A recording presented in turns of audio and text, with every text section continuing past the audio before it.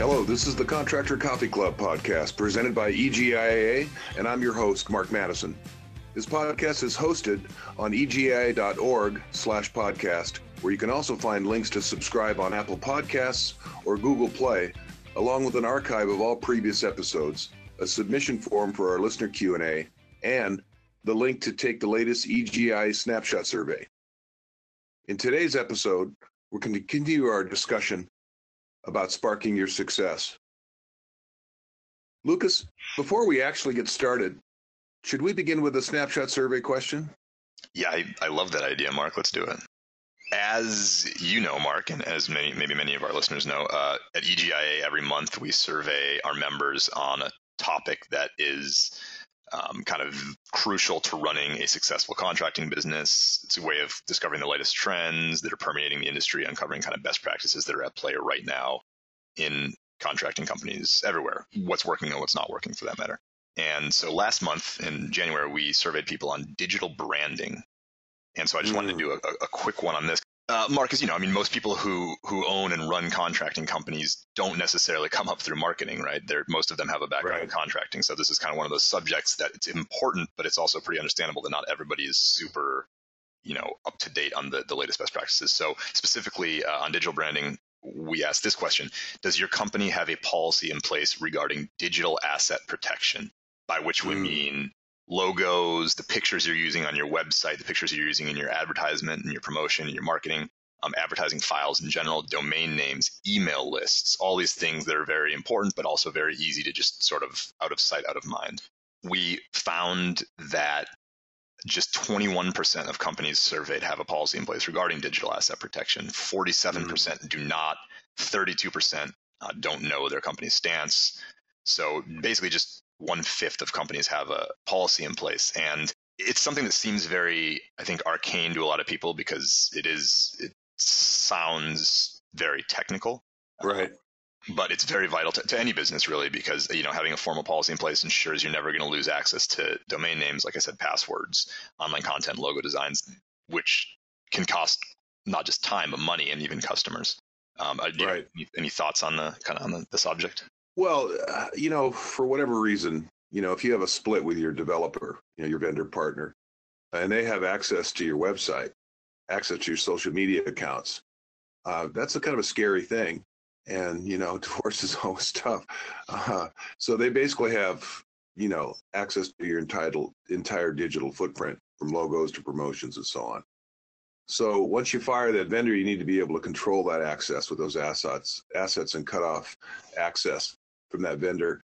And, I'm not an attorney, but I play one on TV.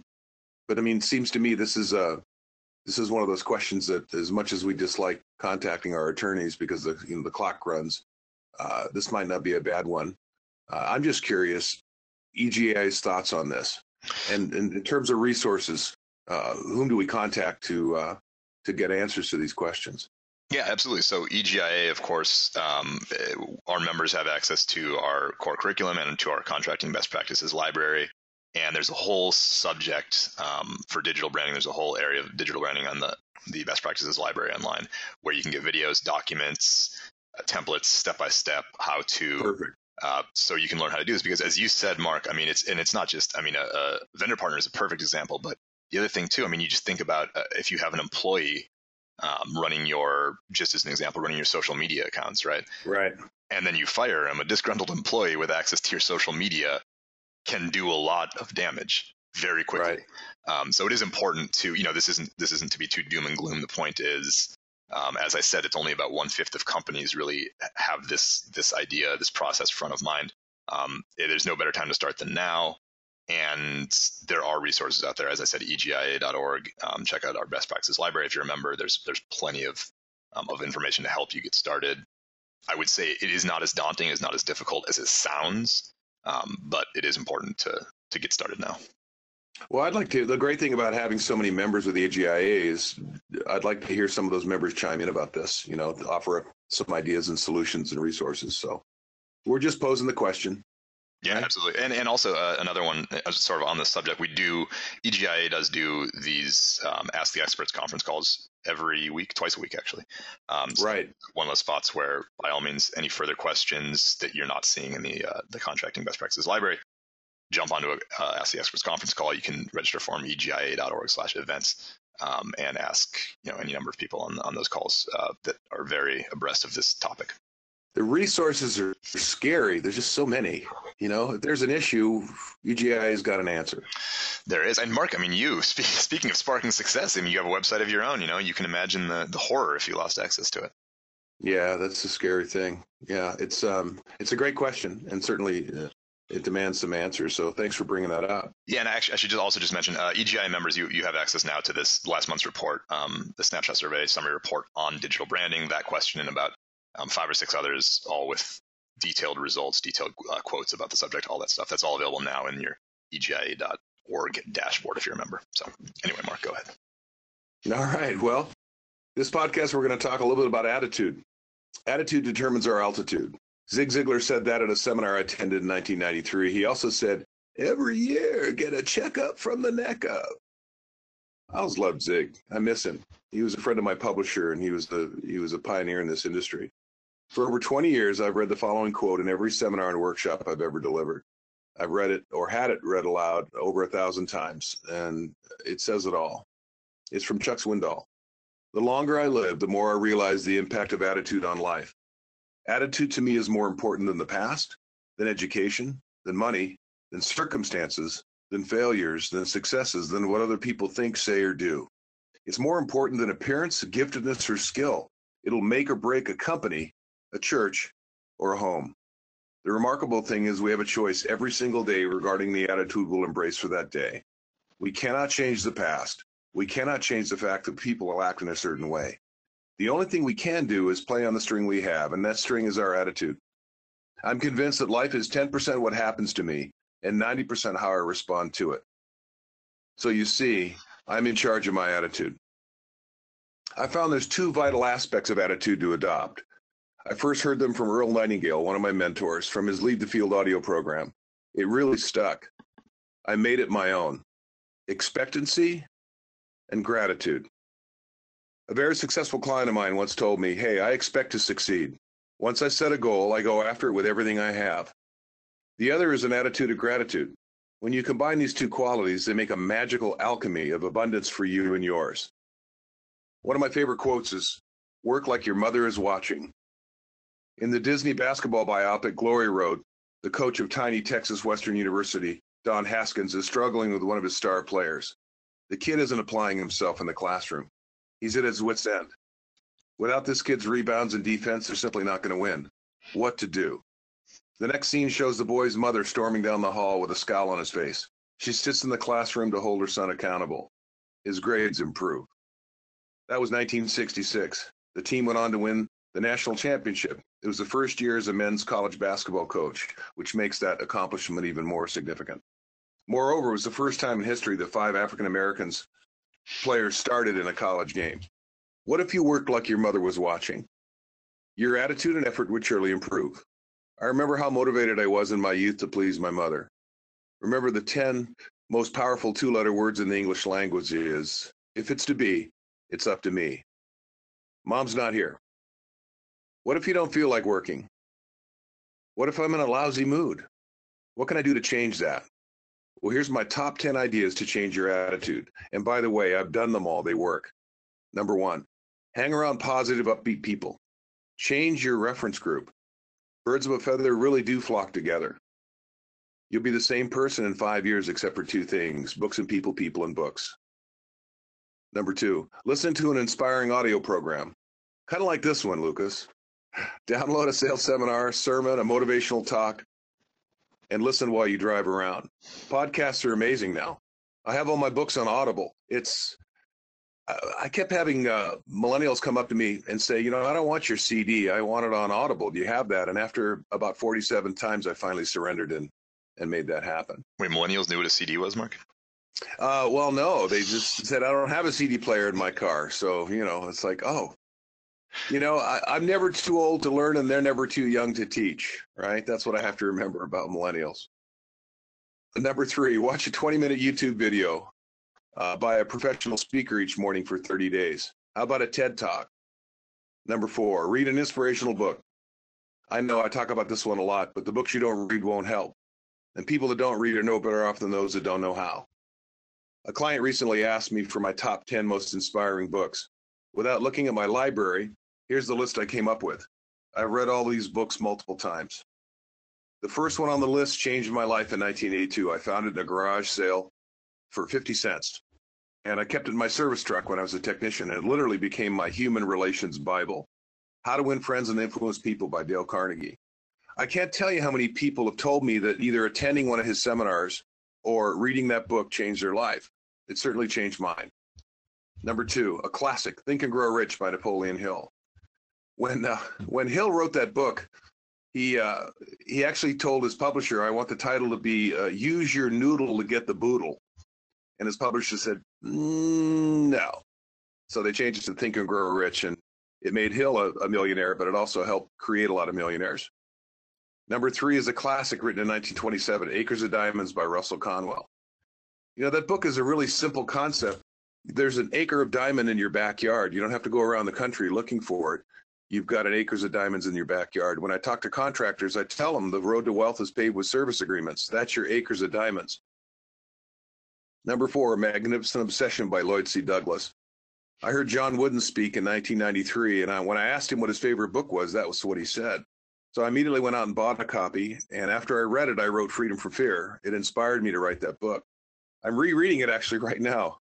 It's a tremendous book. It was written by a pastor in 1929, but he wrote The Robe and a bunch of other books that were all bestsellers. Number 5, The Magic of Believing by Claude Bristol. There's a story about Phyllis Diller. She was a single mom with 3 kids, and she was cleaning an office building, and somebody had thrown that book in the garbage. She picked it up and started reading it, and she literally read it in one sitting. And she applied the insights in that book, and she became one of the most famous comedians in history.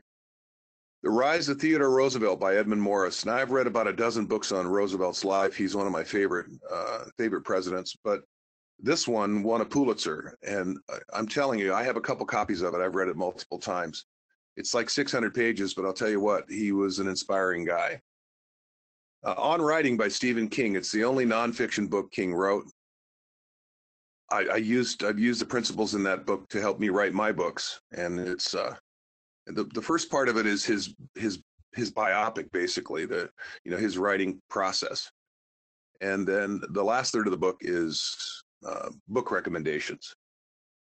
Number 8, Broken Music by Sting. This is one of my favorite biographies. The only problem when I read a book like about a musician is I end up downloading their entire catalog on iTunes. So the book doesn't cost me $20; it costs me $100. Oh well, right? Yeah, there's a lot of music to download by him too.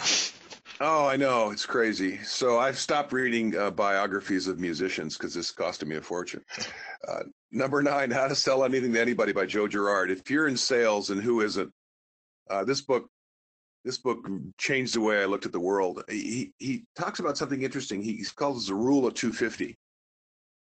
He said he was talking to a funeral director, and he said, how many people end up attending a funeral? And the director said about 250. And then he talked to a wedding planner, and he said, how many people typically come to a wedding? And the wedding planner said 250. So he came to the conclusion that everybody knows 250 people. So when you're starting in sales, the best thing you can do is contact your 250 reference group.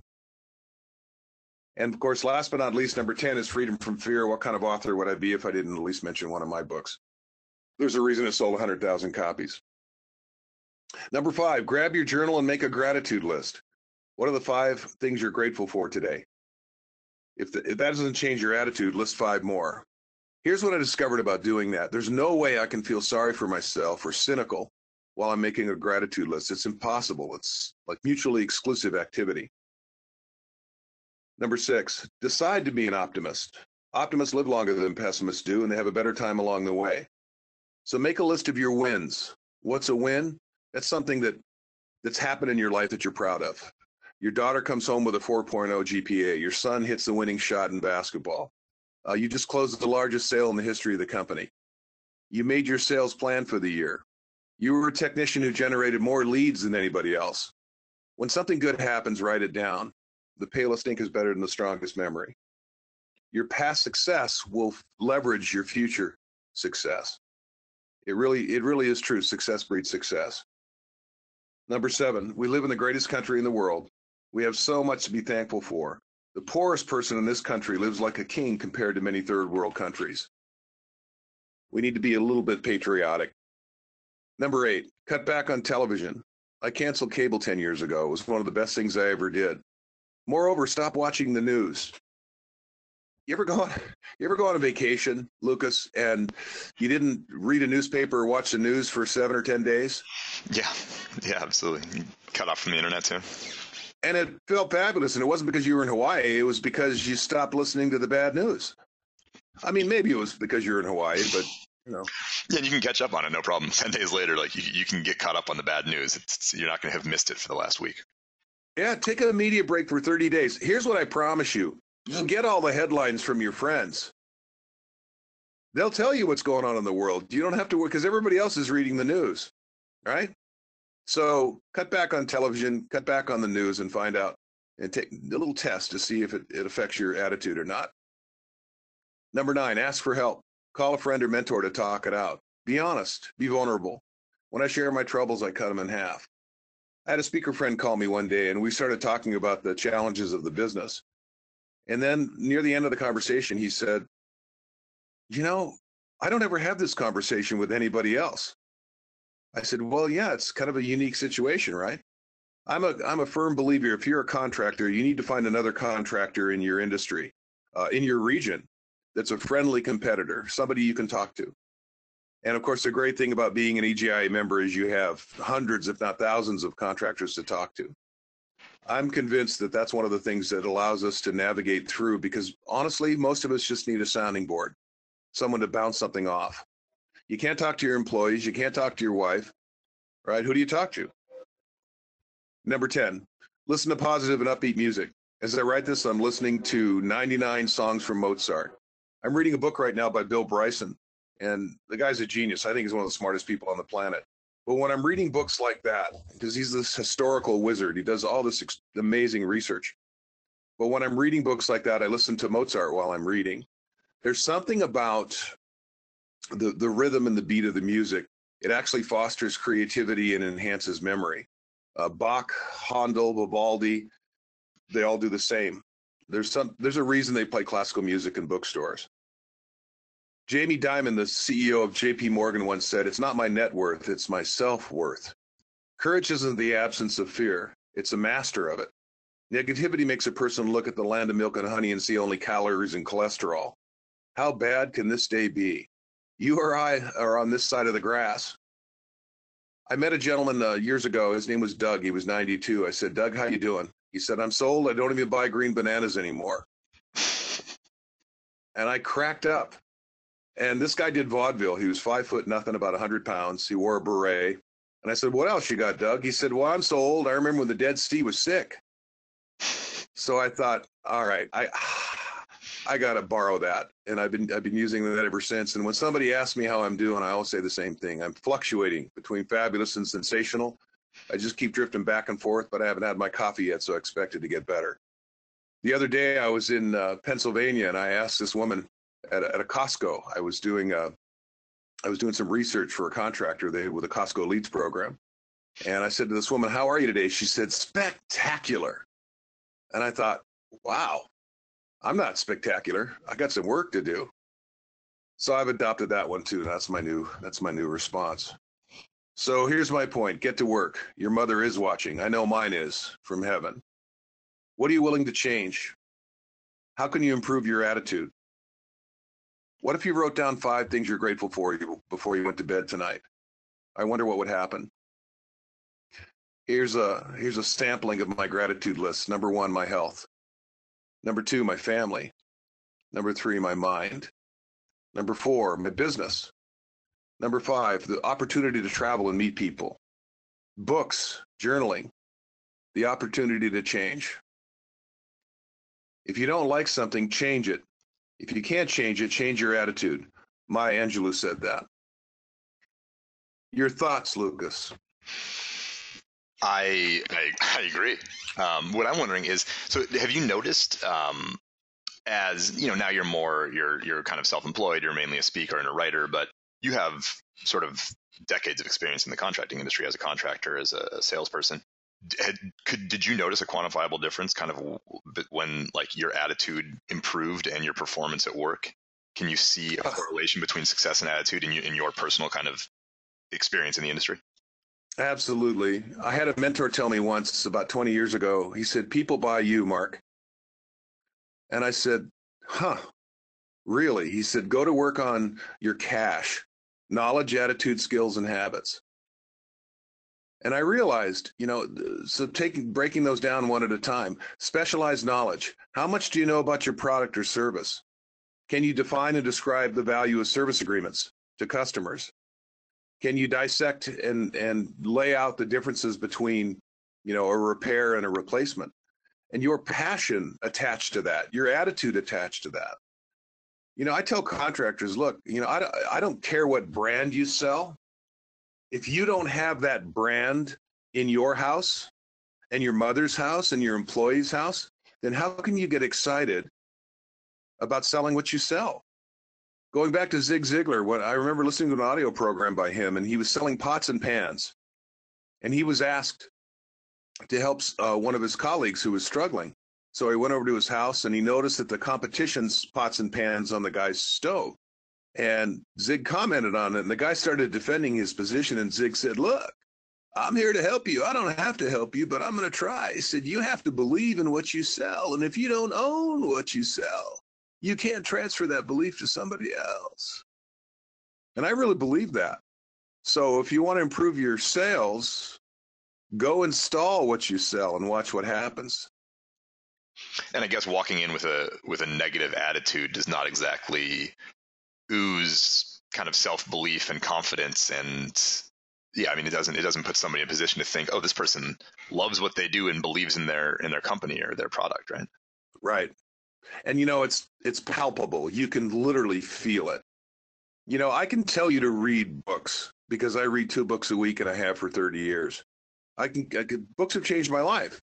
I mean, I'm a guy who had a solid year of junior college under his belt, right? I had a 3.0 in college, blood alcohol level. So, I mean, come on, right?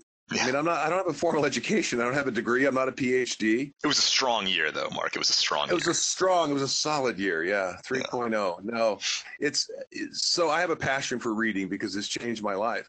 I can also tell you that journaling will change your life. When I'm teaching sales training, I talk to the audience. I say, look, the smartest thing you can do after every single call is to sit down and draw a line down the center of the page. On the left-hand side, write down, what did you do well? And on the right side of the page, write down what you could improve. It's a little debrief, a little autopsy.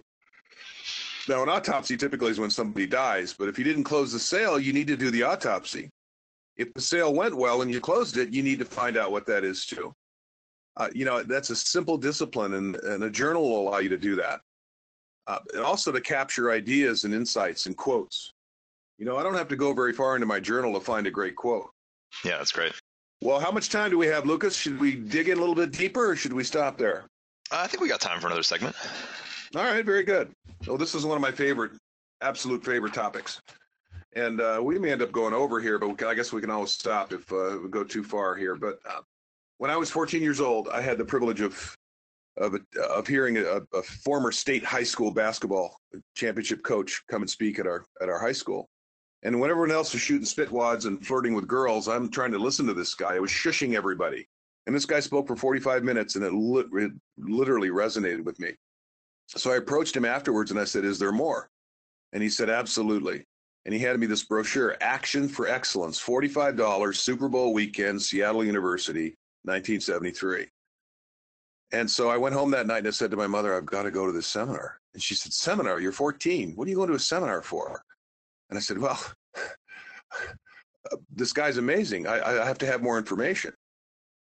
So I asked her years later, I said, Mom, why in the world did you drive me down to Seattle University and sign a check for $45? She said, Mark, you were so passionate, I couldn't say no.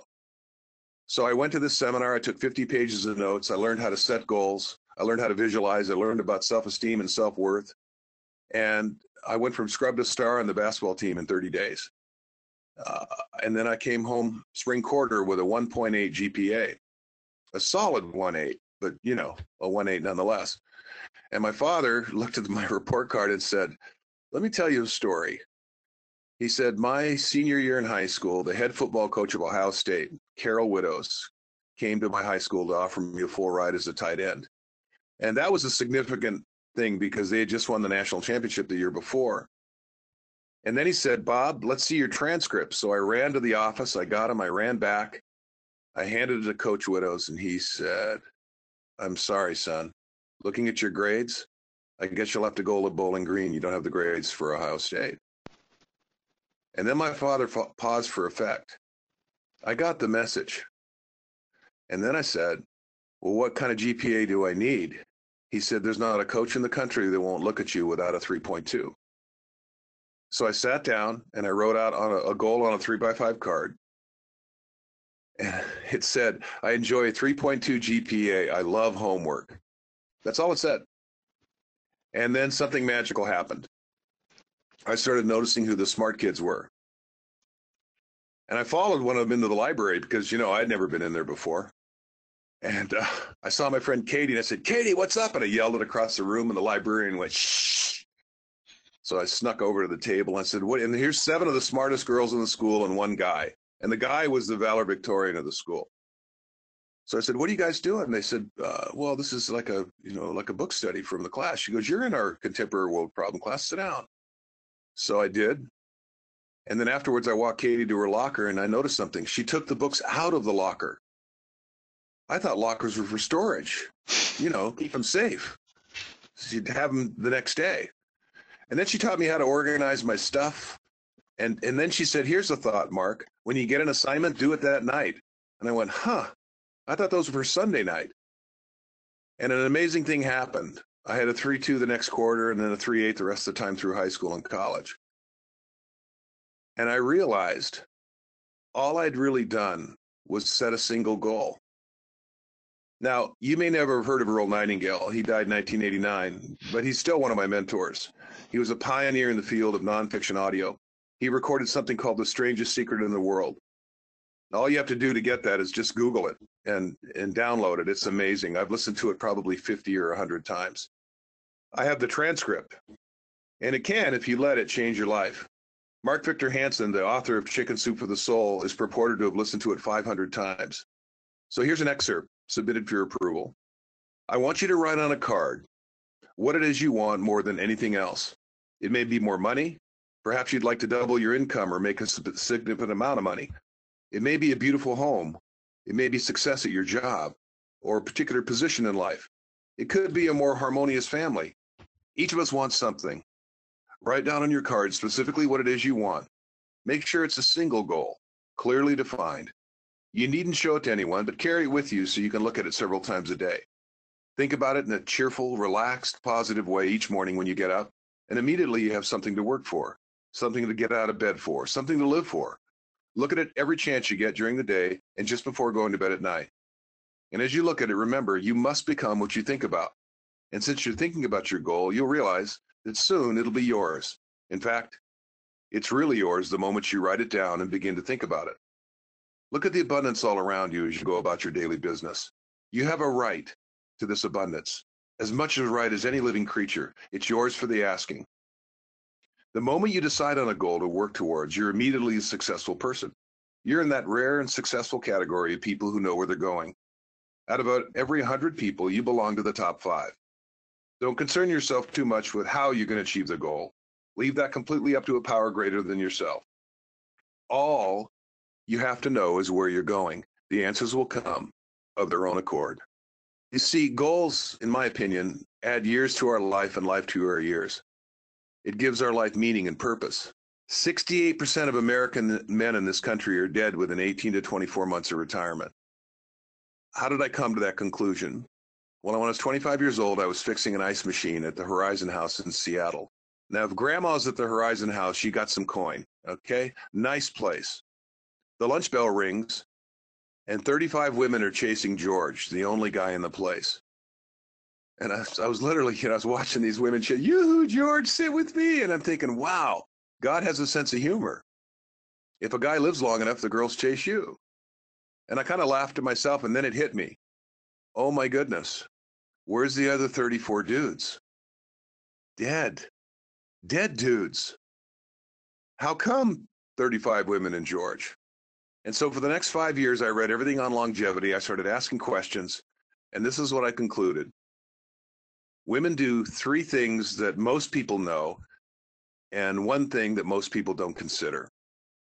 Number 1, women exercise. Go to any mall, go to the beach, look around. Women walk in packs, and they do walk and talks, right? So they're exercising, and men don't. Number 2, women talk about real stuff. I was driving home from a party with my wife one night, and she starts telling me about these things this woman told her, like intimate, personal things. And I said, well, you've known this woman a while. She said, no, we just met tonight. I said, but you talked to her for a while. She goes, no, 5 minutes.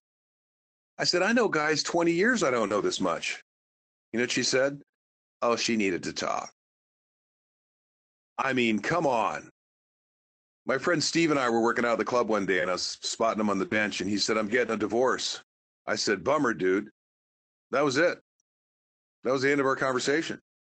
I made the mistake of asking my wife, or telling my wife that night. She said, well, what happened? Was he having an affair? Was she cheating on him? She asked me all these questions. I don't know the answer to any of those questions, but go ahead and write them down, and I'll put them in my gym bag, and I'll ask Steve the next time I go. Not, right? If he wanted to tell me more, he would have, right?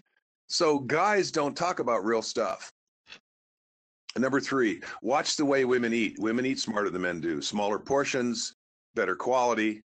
And those 3 things, if we just do those 3 things, we're going to live longer.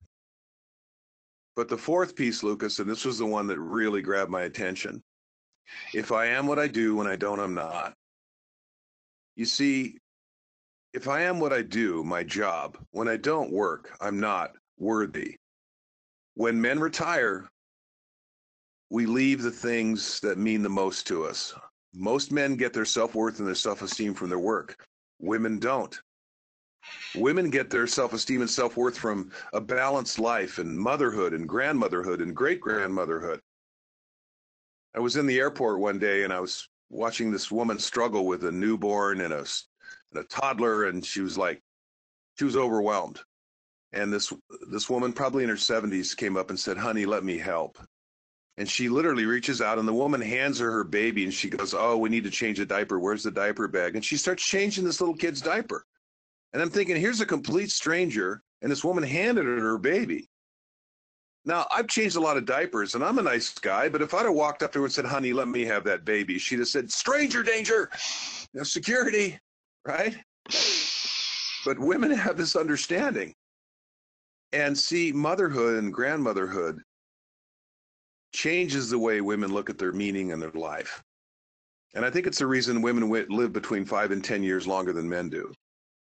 So it's one of those things that when you really look at it and look at it hard, it really is true. Goals add years to your life and life to your years.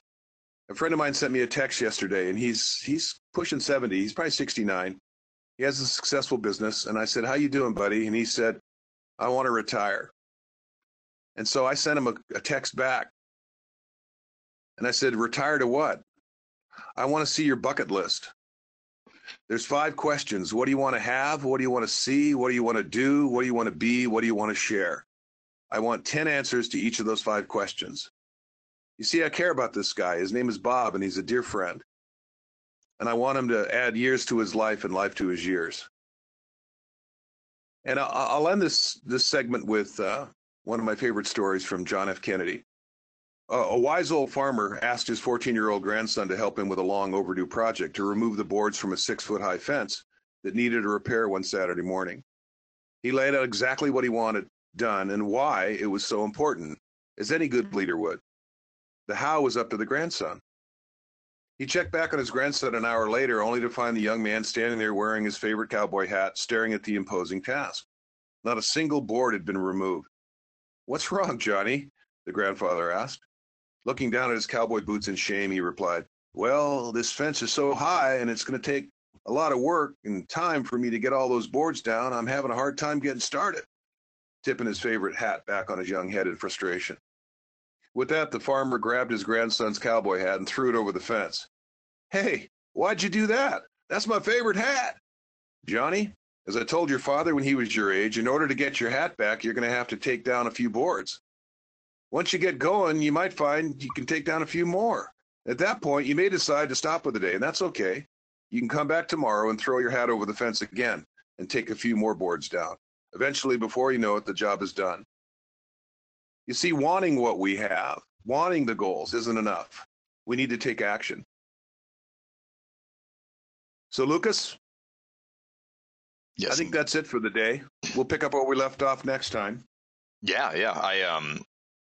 First, I wanted to say I really like this. This sort of like jumps back to the attitude discussion, even though it was from this last segment. But when you said, "Why did you write the check to your mom?" and she said you were so passionate I couldn't say no. That feels like that's a strong takeaway right there, right? Yeah, I think so. So if we're not passionate, yeah, go ahead. Right? If we're not passionate, then guess what? We're not going to get what we want.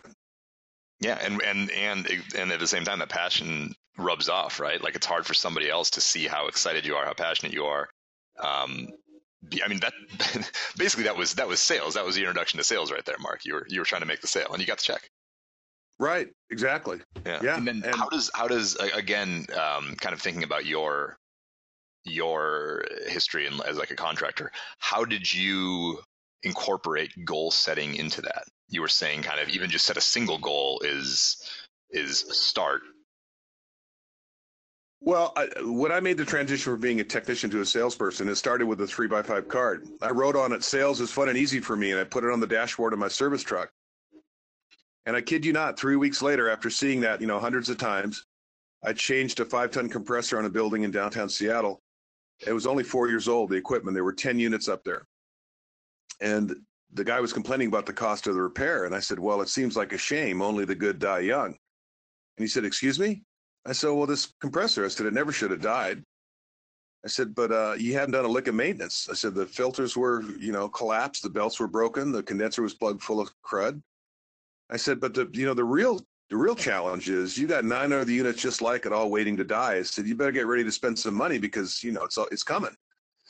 And he said, "Well, what do you suggest?" And I said, "Look, it's your building. You do what you want. But if this was my mother's building, what I'd tell her is, Mom, you got to let me, clean the coils, change the filters, replace the belts. Whatever it costs for me to do that, it's going to be more than made up in lowering your operating costs and extend your equipment's useful life." And then he said something that changed my life. He said, "I'll take it." I said, "I'm sorry, what is it you're going to take?" He said, "Whatever it is you're selling." I said, No, I'm not in sales." He said, "The heck you're not. Write it up." Now, Lucas, I didn't know what it was, but he wanted it up. Okay. So I went back to the shop to talk to the sales guy. And of course, he wasn't around. We never know where they are. So I went to the service manager's office. Best boss I ever had. His name was Carl. And he was on vacation. Now what? I have the dilemma. I made a promise to a customer. So I went through the files, found 5 buildings similar in size and scope. I added it up, divided by 5, came up with a number, seemed a little low. So I added 50%. I figured I was going to get fired. It was on a high margin project. I typed it up on an IBM Selectric typewriter and I handed it to the guy the next day and he signed it without even looking at the price. And that's when I realized I've just become a salesperson. And it started with a simple goal. Sales is fun and easy for me. So every change I've ever made in my career started with a single card, going back to when I was 14 years old. And is the card important? What's the difference between a written goal and an unwritten goal? Well, an unwritten goal is rolling around inside your head and you may or may not think about it. But the moment the ink dries, what you want wants you. It's the magic of the quantified objective. When you write it down and you look at it, and as Earl Nightingale said, and imagine it, right? It's the strangest secret in the world. We become what we think about. So we move towards that. And then what ends up happening is if you have the what and the why, the how's going to come. The how comes in the form of an aha. The hair stands up on your arm. You get a hunch. You make a phone call. Just odd, weird little things that start happening, but they happen because it's a chain reaction. It's an effect. The cause is the goal. And so not just necessarily having it written down, which it does sound like it sort of helps manifest, but also having it present, being able to look at it, that you think that's kind of vital to actually sticking to it and being able to, like you said, you were looking at it in your van every day? Oh, absolutely. When I decided to write a book, I wrote down write a book. That was the goal. It was a terrible goal in terms of structure, but I went ahead and did that. And then I kid you not, 6 months later, the University of Washington contacted me and paid me $3,000 to write a book called Effective Communication. And 9 people read it. No, wait, 10, my mother. And then I realized, I didn't want to write a book. And I won an award for academic excellence, but nobody read it, right? So I realized I didn't want to write a book. I wanted to write a best-selling book. So I wrote that as the goal. And then over the next 6 months, I started researching what makes best-selling books. And abracadabra, which, by the way, is an Armenian term that says I say it and I create it. That's what abracadabra means. And then there were 6 things that best-selling books all had in common. So I made sure my next book had those 6 things. And Freedom from Fear was born. Now, you don't sell 100,000 copies of a book, without doing something different. But, first you work on the goal, and the goal works on you. Yeah, that's great. Well, that'll do it for today's episode. As always, visit egia.org/podcast. Find this episode, an archive of previous episodes, the online form to submit your questions for our mailbag segment, links to the podcast on Apple and Google Play app, and a link to the latest EGIA snapshot survey. For more information about EGIA membership, visit www.egia.org/join. I'm going to repeat that, www.egia.org/join. I'm Mark Madison. Thanks for letting me play in your sandbox. I'll see you next time.